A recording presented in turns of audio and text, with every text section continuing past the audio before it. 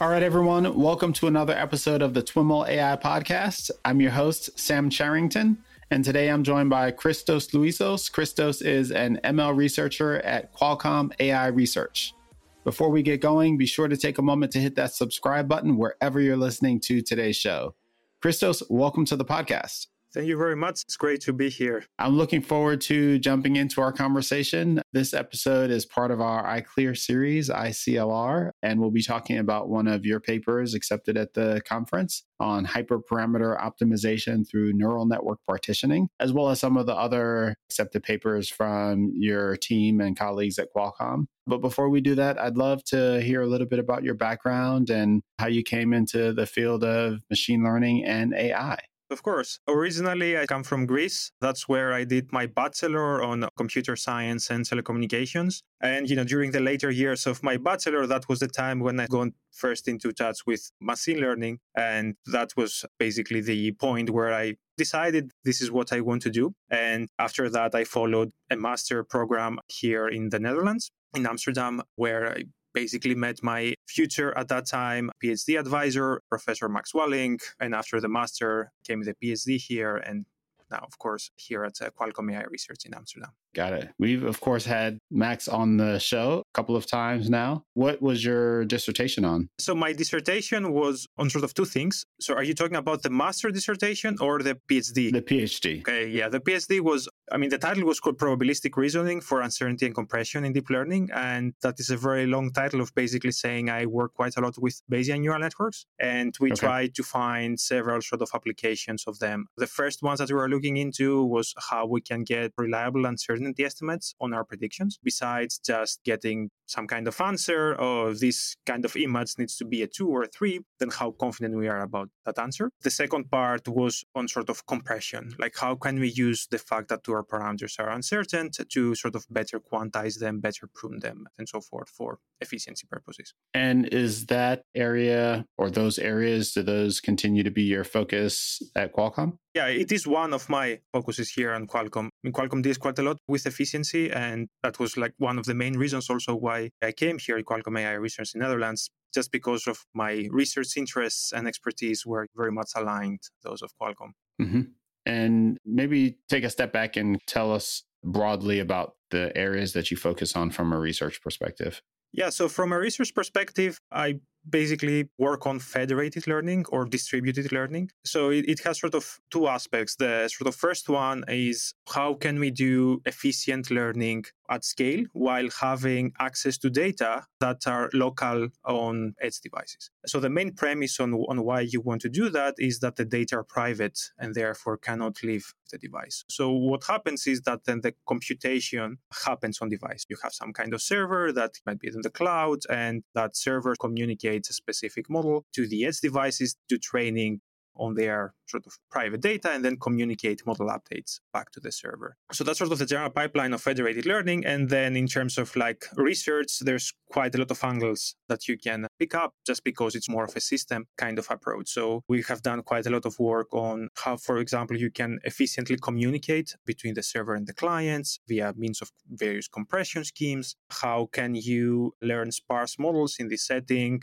The main benefit being that you can reduce both communication costs and also training costs on the edge device, especially since the edge devices are sort of hardware constrained, a little bit into differential privacy and how can that sort of combine with compression. Recently, like our now iClear paper on how we can do efficient hyperparameter optimization in this setting. Yeah, talk a little bit about how hyperparameter optimization is connected to that broader range of topics that you just mentioned.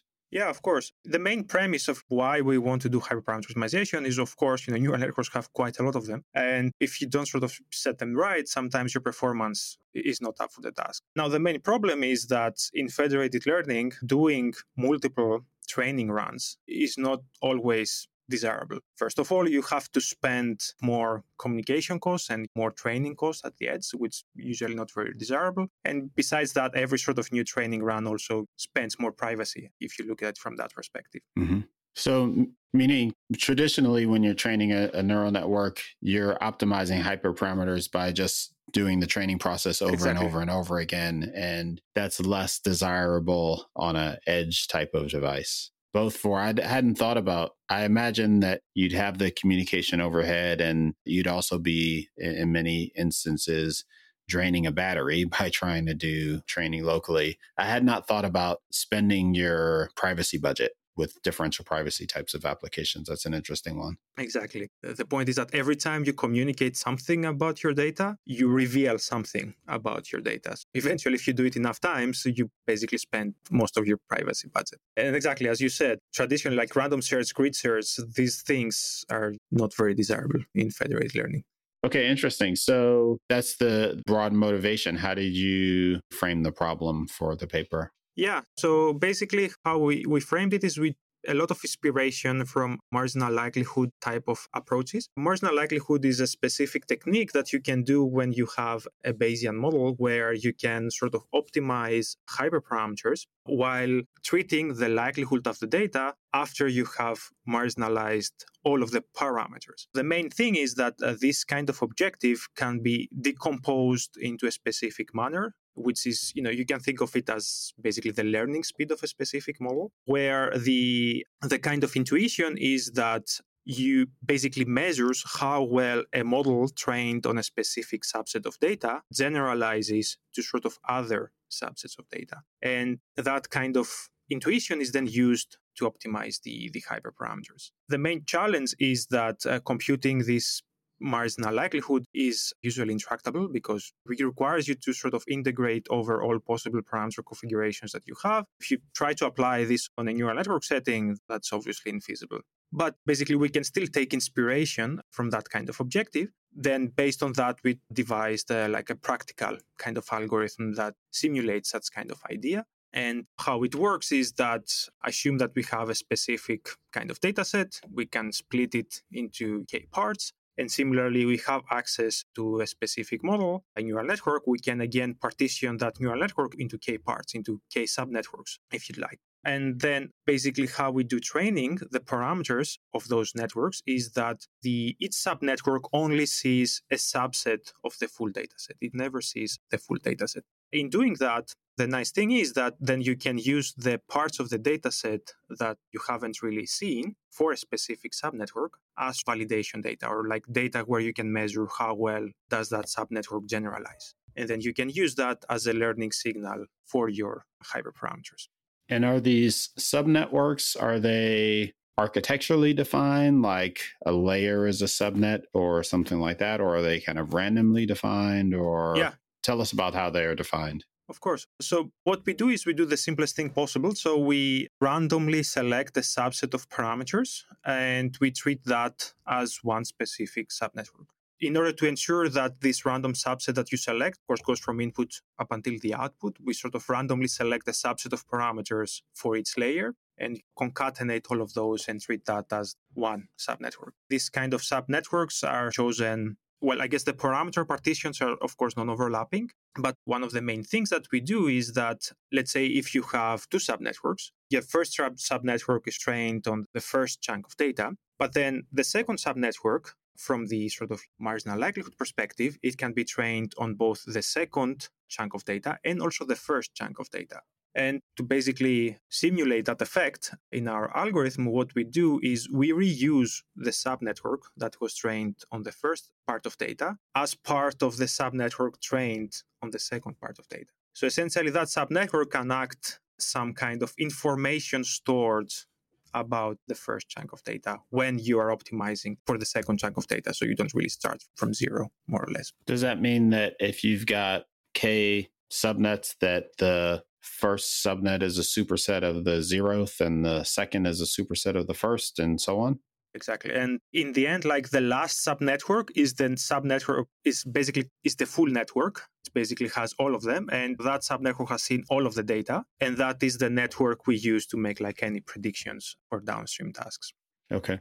And so does that mean that validation is better for the smaller subnets and less good for the larger subnets? So basically, on the higher up the chain, so to speak, that you go, I guess you condition on more data, and therefore the effect of the validation data becomes less. The sort of validation data at the lower end of the chain are those that sort of gather more, I guess. That's sort of how the hyperparameters evolve. That's also, an artifact of this kind of learning speed perspective. So from the learning speed perspective, like the best kind of parameters are those that allow the neural network to generalize quickly after seeing a few pieces of data. Mm-hmm. You mentioned that you define these subnets by the simple random approach. How do you split the data set? That's a good question. So we have experiments in our work where we both do this thing for centralized training. So let's say that you had all of the data centrally. And then what we do is we basically split that data set into kind of KIID partitions randomly again. One of the main motivations for our work was federated learning. And the point being that there the data are sort of naturally partitioned because each device that participates in training has a specific chunk of data. And then how we construct sort of these partitions is by randomly picking clients or edge devices and grouping them together. And then that group is sort of one specific kind of data chunk. Got it. On the dataset side, you're also splitting into K as well, but that K is made up of an aggregate of data from across the different devices. Exactly. Again, it's non-overlapping split. Yeah. And I'm imagining that maybe right now this is doing some kind of simple aggregation, but maybe in the future you might want to do kind of topology-aware aggregation of these edge devices so that you're minimizing latencies and things like that. Yeah, there's a lot of ways on how can one improve. You could argue if what you want to improve is like speed, how quickly do you train, then yeah, you could organize that it's kind of data clusters, basically devices that have similar latency to the server so that they all communicate quickly. Another thing that you could optimize for is that this subset of devices that you select or that you cluster sort of collectively have an IID partition of the data of the overall data distribution. Right. So that would optimize for privacy then. Privacy and most importantly, sort of gradient or like how quickly will you be able to optimize? Because then getting a sort of gradient from this kind of subset will be similar to a gradient you would have gotten if you randomly sampled your full data set. Right. Interesting. So what type of data did you use for developing the system and for benchmarking? For this, we basically followed like prior work, especially most importantly, like prior work that uses marginal likelihood type of approaches to like optimize specific hyperparameters. And so that being said, it's mostly kind of vision type of use cases. So we had, for example, CIFAR10, we had Tiny ImageNet, and we had some experiments on MNIST variants. And most importantly, like one of the set of hyperparameters that we optimize, so now that goes a little bit more into detail there, is parameters of affine augmentations. And a way to see if the parameters of the affine augmentation that you learn make sense is to somehow transform your data set in a way that these affine augmentations make sense. So to give you an example, we had two kind of data sets from prior work, which is like rotated CIFAR10 and sort of rotated MNIST. And what those data sets are is that we apply some kind of rotation to the actual image and then, still maintain the same label. Then if you train while optimizing these affine kind of augmentation parameters, what you ideally want is that you do recover somehow the rotation that happens. Because if you do, you sort of undo that effect that you did on your transformed data. Mm-hmm. And so is this optimization, you mentioned the motivation here is to get away from multiple training iterations to do hyperparameter optimization. Is this a one-step process or are there still multiple steps? So how we do is we do all of this throughout training in an alternating manner. We have the subnetworks, and then let's say you pick your sort of clients that will participate in training. Then these clients are sort of allowed to optimize a specific subnetwork each. So what they do is they get all of the subnetworks, they optimize the subnetworks, the parameters of the subnetworks that they can optimize on their local data. And then besides sort of these fine-tuned subnetworks, what they also communicate is the gradient with respect to the hyperparameters when they used basically subnetworks that they cannot train on. collectively gathering both of these things, what happens is that you do a single gradient step on the parameters of the subnetworks, and based on that, then you do another gradient step with the hyperparameters condition the subnetworks that you have. But iteratively through the training process as opposed to the first sequentially. Yes, exactly. And one of the nice things that happen in the federated setting is that overall, despite the fact that we optimize both parameters and hyperparameters jointly, our communication costs, like cumulative communication costs, actually go down if you didn't optimize any hyperparameters. And that is mostly due to the kind of partitioning that we do for the network. Its client doesn't need to communicate an update on the full network. Its client only communicates an update on the subnetwork that it can train on, and the gradient with respect to the hyperparameters, which usually the hyperparameters are just a handful.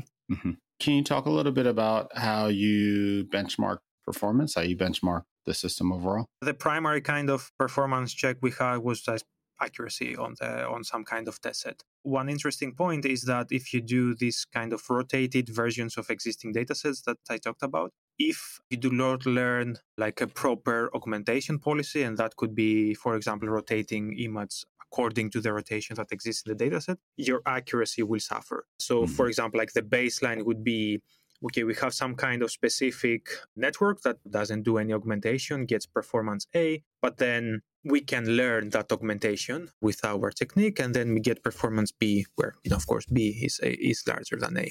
So that's for the centralized setting. And in that case, you're considering the augmentation to be a hyperparameter of the network. Exactly. So then the augmentation is sort of trained such that a subnetwork trained on the first chunk of data generalizes well to other chunks of data and so forth. In this kind of rotated case, one way to do that is to actually learn to rotate the image itself while you augment. And in this augmentation case, is there a single hyperparameter, some single rotation value that's applied to all of the images, or is it a vector? Are there multiple directions? Yeah. So basically it's a vector. What we optimize that determines how much do we sear, how much do we translate, how much do we rotate the image in both coordinates. And that vector is basically global. So is randomly augmented according to that vector. Of course, the augmentation will not be exactly the same because you draw a different randomness for each point, but the augmentation strategy overall is shared across all of the data points.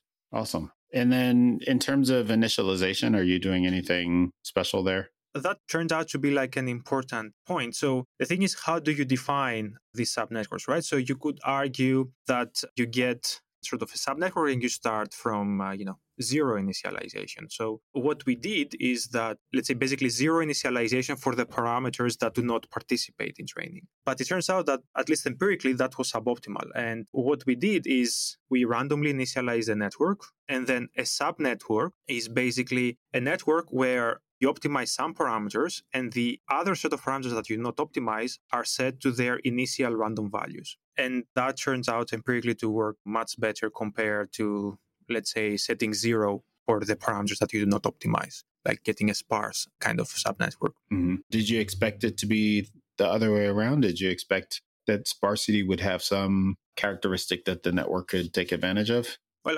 ideally, like sparsity would have been nice more from the perspective of efficiency, because you do not really need to store those parameters in memory, or depending how your sparsity is defined, maybe you can also avoid doing some of the computation. Whereas if you sort of don't have that sparsity and you just have them on the initial values, you still have to do everything essentially in terms of computation. So from that perspective, it would have been nice, but empirically it seems that we cannot get away, at least for now. Who knows? Maybe future research shows that we can get away with it. And what about the K parameter that you use, which is itself a hyperparameter? How do you choose that? The thing is that we don't really have a good answer for that, unfortunately. Good thing is that we did an ablation study on that. And of course, there is some effect, but it doesn't seem to be significant. So, if you really want to squeeze out the best possible performance, then that is something that you need to optimize. But if you go with something reasonable, let's say 2, 3, or 4 kind of subnetworks and data partitions, and you sort of assign parameter counts and data points appropriately, then that kind of strategy generalizes reasonably well across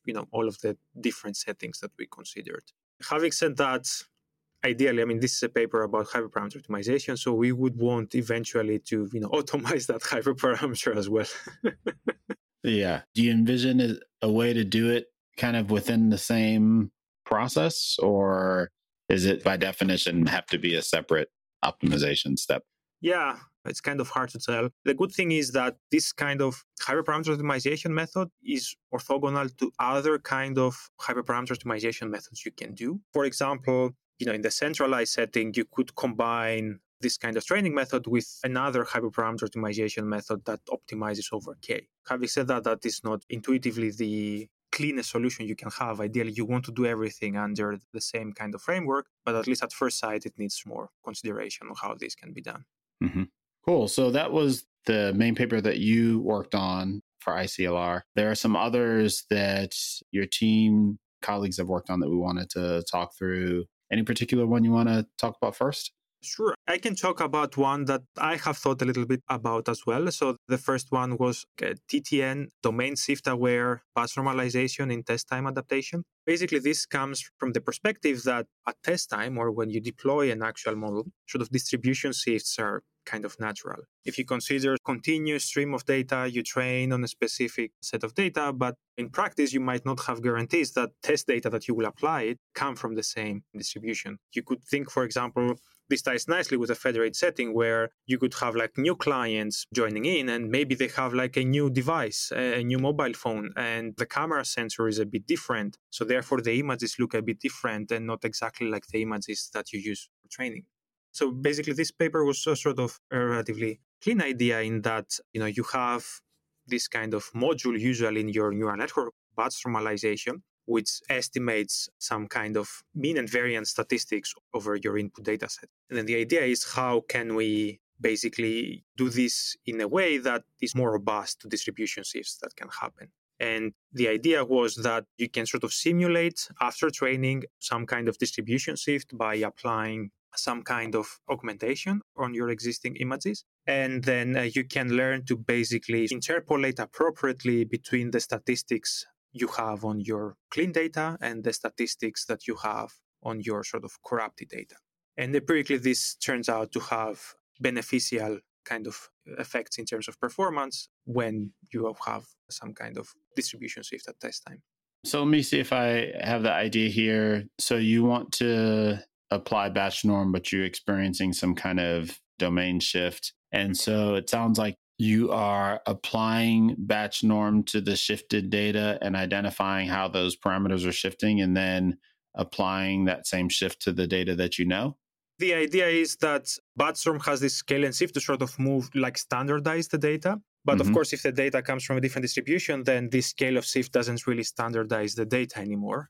But if you simulate kind of these effects a little bit during training, you can find like a more robust kind of mean and variance to standardize your data against. Are you assuming that you know how the domain is going to shift at training time? Well, I mean, this work at training time sort of simulated sort of domain shifts, but from what it seems is that you can still get good performance even on domain shifts that you haven't really simulated at test time. Okay. I think I was trying to wrap my head around the domain shifts. Sorry, can you repeat the last thing that you said? We were talking about whether it happens at training time or test time, right? Yeah. The authors have what they call this kind of post-training phase. So first you train normally, batch normalization as usual. And then there's the post-training phase where all of the parameters are frozen. And then you just learn a single coefficient per kind of channel in batch normalization that determines how much of the original kind of statistics you should use and how much of the sort of statistics at test time you should use. And how this kind of interpolated coefficient is trained by simulating distribution shifts by doing like specific augmentations on your data set. When they evaluated this method, you don't necessarily need to use the exact same augmentations. Of course, if you do, then you have more guarantees that the performance will be good, but empirically, this works so that you can still get better performance when you use just the statistics that were estimated based on just clean data. Interesting. So there were also a couple of papers related to scheduling. One was robust scheduling with GFlow nets, and the other was neural DAG scheduling. Can you talk about those? Yeah, of course. Basically, this is more from a sort of combinatorial kind of optimization perspective. A way to think of this is, let's say, some kind of compiler where you have a specific set of instructions or a computation graph that you want to evaluate. And then the point is, okay, how do I schedule the operations that lead from input to specific output? The idea here is ideally you want to learn this kind of schedule that happens for these operations in a manner that sort of adheres to the specific kind of computation graph that you have, maybe the specific hardware that you have, so that you can sort of minimize latency. There is these two works. The sort of first one, the neural scheduling via one-shot priority sampling. Basically, the authors use like a previous sort of in-house method proposed by Qualcomm, the topoformer, to learn sort of representations over this kind of directed acyclic graph, this DAG over computations. And then they learn some kind of parameterized policy on top to provide priorities for all of these nodes in the graph. And then the second one, the robust scheduling with G-flow nets, basically still attacks sort of scheduling, but from a slightly different perspective, in that sort of evaluating how good the schedule is can usually be very costly because you have to run that specific schedule. And if that is a schedule over, for example, training like a trillion parameter model, that is not something that you can very easily evaluate. So there's this whole set of heuristics people try to use. And the idea of this work is that you can basically pick a reasonable heuristic and then you can sample schedules proportional to the reward that you get from that heuristic. And if you can sample diverse kind of schedules from that, then you can try and see, okay, like some of these might correlate well with the actual task at hand and, might perform well actually in practice compared to just picking, let's say, the top one from according to the heuristic, which depending how off the heuristic is with respect to the actual task at hand might not do as well. Okay. And then you've got one composite slice transformer. What's that one trying to do? This is also a very, very good work dealing with how you can basically speed up the attention mechanism in transformers. That is like one of the main computational bottleneck in that it scales quadratically with respect to the sequence size. So what this work sort of does is it somehow decomposes this kind of attention mechanism over a sequence into a local attention and a global attention part. Sort of, let's say that you have a specific sequence, then you split it into, let's say L slices. And then you do kind of local attention between the elements of the slice. And then you use some kind of aggregate result of that to then do global attention between these slices. And, this paper then shows that basically instead of now scaling quadratically with respect to the sequence size, you can now scale basically quadratically with slice size and sort of linearly with respect to the number of slices, an improvement on quadratically. Without much performance loss? Exactly, without any performance loss. Sometimes actually there was even improvements in performance. What's the cost then? Well, you could think of if there is no overfitting present, you have enough data, then probably you will have some kind of performance loss by doing this. But at least on the tasks that the authors here considered, maybe there was some overfitting kind of present. And that's why doing this kind of decomposition leads to sort of better performance. Having said that, the authors do show that, there are like other methods that try to kind of make the attention mechanism more efficient. There are some guarantees of this method that this is more flexible than prior methods in terms of how much can they approximate the full attention. Okay. And then finally, there's a paper called Wireless Network Ray Tracing, YNRT. That one is attempting to apply ray tracing to do channel modeling for wireless. Exactly. It's actually quite interesting way to think about this. So you have a specific channel that you want to estimate. And then how you do it is you sort of first construct like a 3D representation of the environment. This work deals with sort of indoor type of environments. Then you can estimate like channel characteristics by sort of positioning your sender and receiver, within that environment. And then the sender sort of sends multiple rays, which they sort of propagate according to the environment and then are received the receiver side. Then you can basically apply ray tracing kind of methods to see how they sort of interact with the environment and the surfaces and things like that. And one neat idea is that doing it like this, you can sort of combine this method with sort of NERF type of models. Basically, you can learn to represent this whole thing as a sort of a continuous type of function neural network, where you take the coordinates and see how do those affect the actual propagation of the signal. Got it. So the NERF part is what's new and interesting here. The ray tracing approach is fairly standard for these kinds of simulations, right? Interesting. One of the main benefits of having this kind of differentiable model is of the wireless channel is that you can do some kind of neat applications, such as like user localization, right? So you can identify where a user is actually on the environment. Interesting. Awesome. Sounds like a lot of really interesting papers. Kind of going back to your own research, what's next or looking forward for you? What are you most excited about taking on? Yeah. I mean, federated learning is something that I'm quite passionate about. So there is this federated learning typically now relies on some kind of specific kind of properties that, might be easy to have in practice or might also not be easy to have in practice. Now, first of all is you need access to label data at the sort of edge, right? So if you have some kind of application like keyboard autocomplete, it's easy to have like access to label data because the user sort of corrects, okay, this is like the word I wanted to type next. But if you have something more general, let's say, I don't know, like image categorization, right? So it might be relatively hard to ask the user, okay, label this image for me so that I can train a model on. So then how can you sort of basically bypass these kind of constraints? And furthermore, like federated learning, as you said, you train on device. So you don't want to drain the batteries. So what actually happens is that usually you train when you are connected to Wi-Fi and on like plugged to the wall. Ideally, we want to move to some kind of direction in the future where you can lift both of these constraints. Like if you have a very efficient kind of on-device training pipeline, maybe you're fine with just doing it on battery. And if you have like a very compressed kind of communication channel between the server and the client, you can just communicate via mobile data. Mm-hmm. Awesome. Yeah, I continue to hear a lot about the federated learning space evolving. It sounds like there are a lot of interesting kind of avenues to explore there.